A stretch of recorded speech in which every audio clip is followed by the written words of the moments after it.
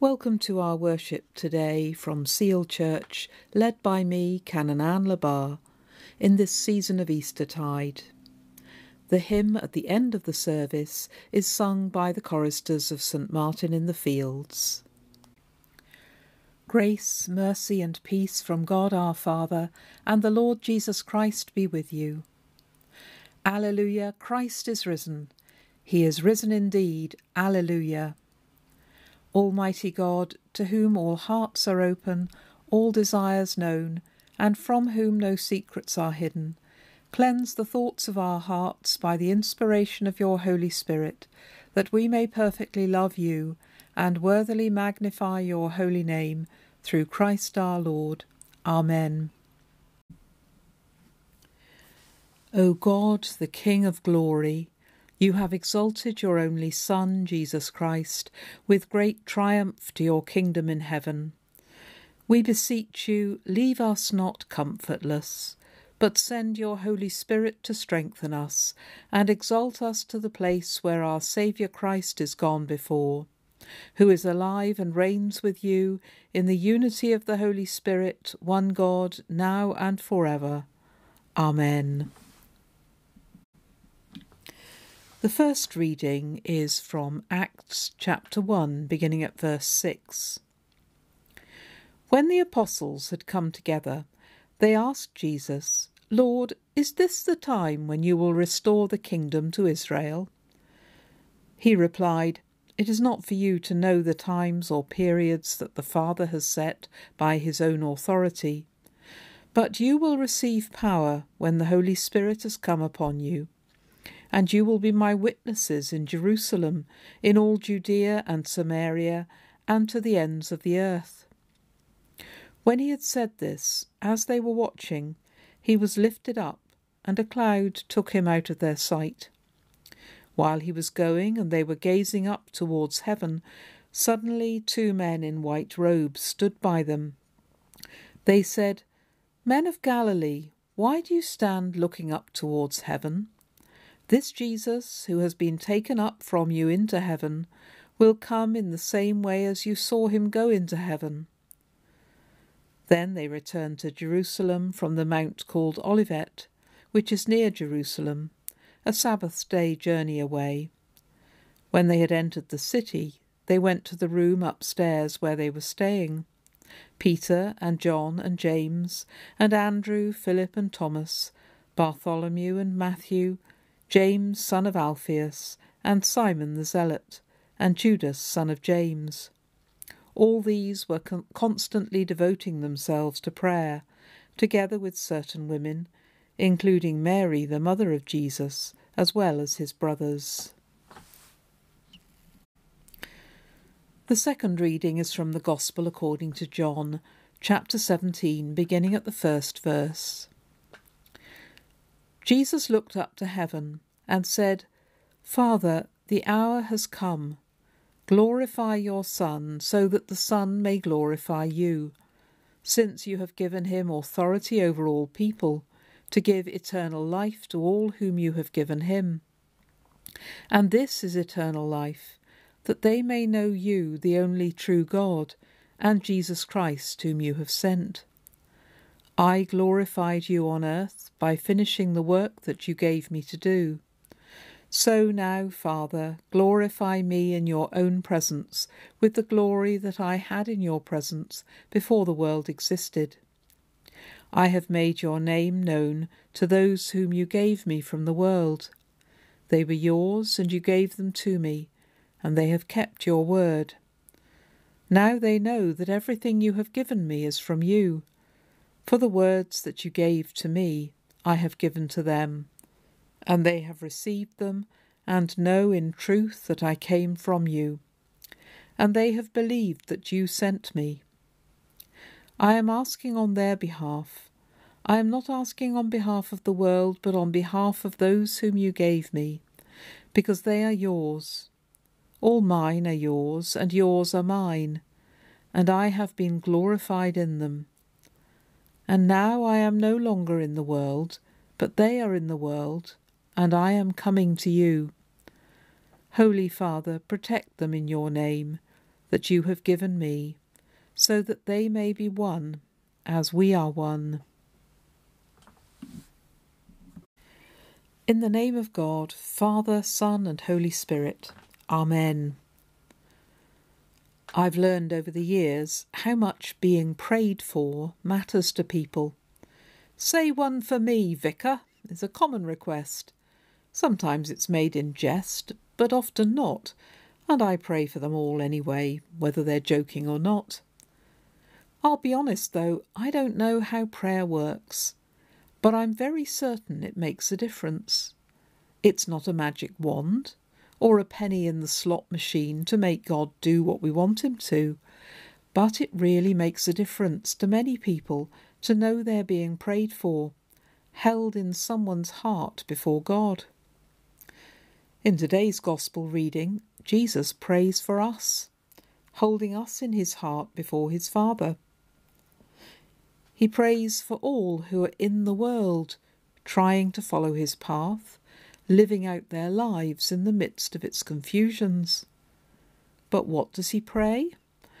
Well, he doesn't pray that nothing bad will ever happen. According to John, he speaks these words on the night before he dies, so a prayer like that would hardly cut any ice. And he certainly doesn't pray that we'll always find a parking spot or manage to catch the train we're rushing for. No, instead he prays that they may be one, as we are one. His words have often been read as a prayer for church unity, and that's a perfectly reasonable interpretation and something we certainly need. But I wonder whether Jesus' vision is actually rather bigger than that. It's about the attitude that we need to have towards all people, not just Christians, not just those who are part of churches. There's an old story, and I'm sure I've told it before, about someone who came to a wise man and asked him, "How do I know when the night has ended and the day has begun?" The wise man answered, "What do you think?" His questioner pondered for a moment and said, "Is it when there's enough light to distinguish between a sheep and a goat on a distant hillside?" The wise man shook his head. "Is it when there's enough light to tell the difference between a black thread and a white thread?" The wise man shook his head again. "What is it then?" "The night has ended and the day has begun," said the wise man, "when you can look at any person and see that they are your brother or sister." That's what Jesus calls us to do, to see each other, within the church or beyond it, as our sisters and brothers, people we're connected to, whose lives have to do with us and ours with them. In our first reading from the book of Acts, Jesus calls his followers to be his witnesses, in Jerusalem, in all Judea and Samaria, and to the ends of the earth, he says. Jesus' mission has been one of radical inclusion, preaching and showing the love of God to all people, those on the inside and the outside of respectable society, women and men, slaves and free, poor and rich, old and young, saints and sinners, those whom other people valued, and those who were marginalised. Go and do the same, says Jesus to his followers. That's what it means to bear witness for him. Tell people they matter, all people, everywhere, because these are God's children, my brothers and sisters, and therefore your brothers and sisters too. It's not that Jesus wanted people to be all the same, but to recognise their shared humanity, the family likeness to God in everyone, just as he had done. It's no accident that straight after this, Jesus ascends to heaven, an event we celebrated last Thursday on Ascension Day. It's a strange story, that, and we often struggle with what you might call the celestial geography of it. We know heaven isn't up there in the sky, and that distracts us from what the story is actually trying to tell us. Early Christians, though, saw it as a reminder that a human being, a person like us, and a wounded, scarred person at that, with nail marks in his hands and feet and a spear mark in his side, a human being like that had been raised up to sit at God's right hand. Jesus is the person, Christian faith teaches, in whom heaven and earth are united, the one who shows us that the kingdom of heaven isn't just up there somewhere, but here, to be found in our hearts and lives, and in the hearts and lives of our neighbours too. We belong to God, and God belongs to us. We belong with God, and God belongs with us. All of us, in all our rich, wounded variety. That's what the Ascension is about. It's a strange story, but the idea it encapsulates has immediate practical implications. Today is the end of Christian Aid Week, and this year its appeal centres on the people of Malawi and on one of their staple foods, the pigeon pea. Like every plant in the pea and bean family, the pigeon pea is a bit of a miracle worker, because peas and beans fix nitrogen in the ground, feeding the soil as they grow. But pigeon peas are also very drought tolerant, and that's their superpower. Malawi has been badly hit by the combined pressures of rising food and fuel prices, the pandemic, and most of all, climate change. These are troubles that have hit us all in one form or another, of course, but Malawi's people have had much less to cushion them than richer countries, and that's where Christian Aid comes in. It supports a project called the Nandolo Farmers Association, which has drawn together small-scale growers of pigeon peas. The Farmers Association has negotiated fair deals for the growers it supports, so they aren't exploited, and it's provided communities with communal ovens to bake bread from the pea flour, which can then be sold at a profit. It's transformed the lives of people like Esther and Jen, whose stories are told in this year's Christian Aid materials. Esther is a widow with 2 daughters and 2 grandsons. Being part of the Farmers Association enables her to make enough money from growing peas and baking pea flour bread to keep all their heads above water, and to buy tools for her daughter, an aspiring carpenter, so she can pursue the trade she loves. Jen has 2 sons, but only earns enough to send one to college, an agonising choice for a parent. Which one will get that vital leg up? With support from Christian Aid through the Pigeon Pea Project, she can buy better seed, though, and get a fairer price. And she's hoping that both her boys will be able to fulfil their potential, helping the whole family and the whole community.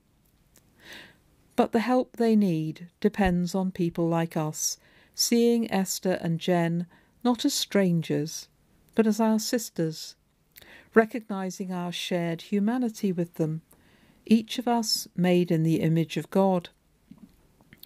Jesus prays that they may be one as we are one.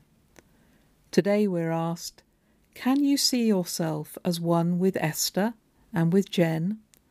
One with the people you see around you who are in need? If we can't, says the Bible, then we not only leave them to struggle and suffer, but we impoverish ourselves too, depriving ourselves of the gifts they bring us, their stamina, their resourcefulness, and the knowledge of God at work in them, the kingdom of heaven close at hand in their lives.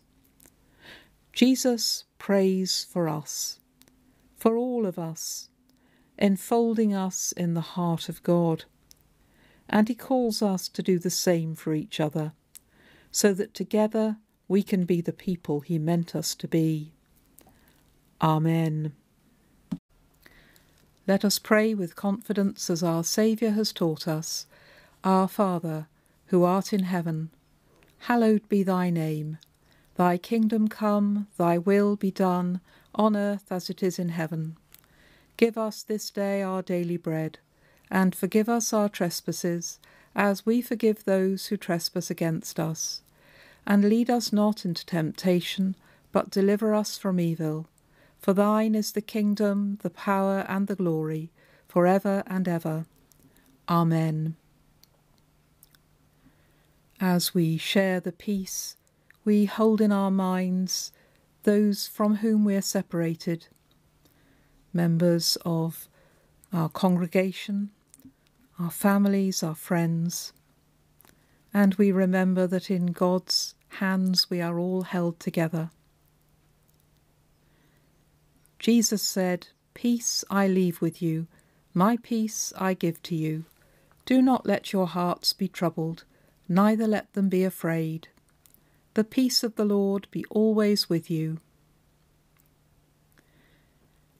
Almighty God, who raised Jesus from the dead and exalted him to your right hand on high, may we know your resurrection power in our daily lives, and look with hope to that day when we shall see you face to face and share in your glory, Father, Son, and Holy Spirit, one God, now and forever. Amen. May Christ, who out of defeat brings new hope and a new future, fill you with his new life, and the blessing of God Almighty, the Father, the Son, and the Holy Spirit, be among you and remain with you always. Amen.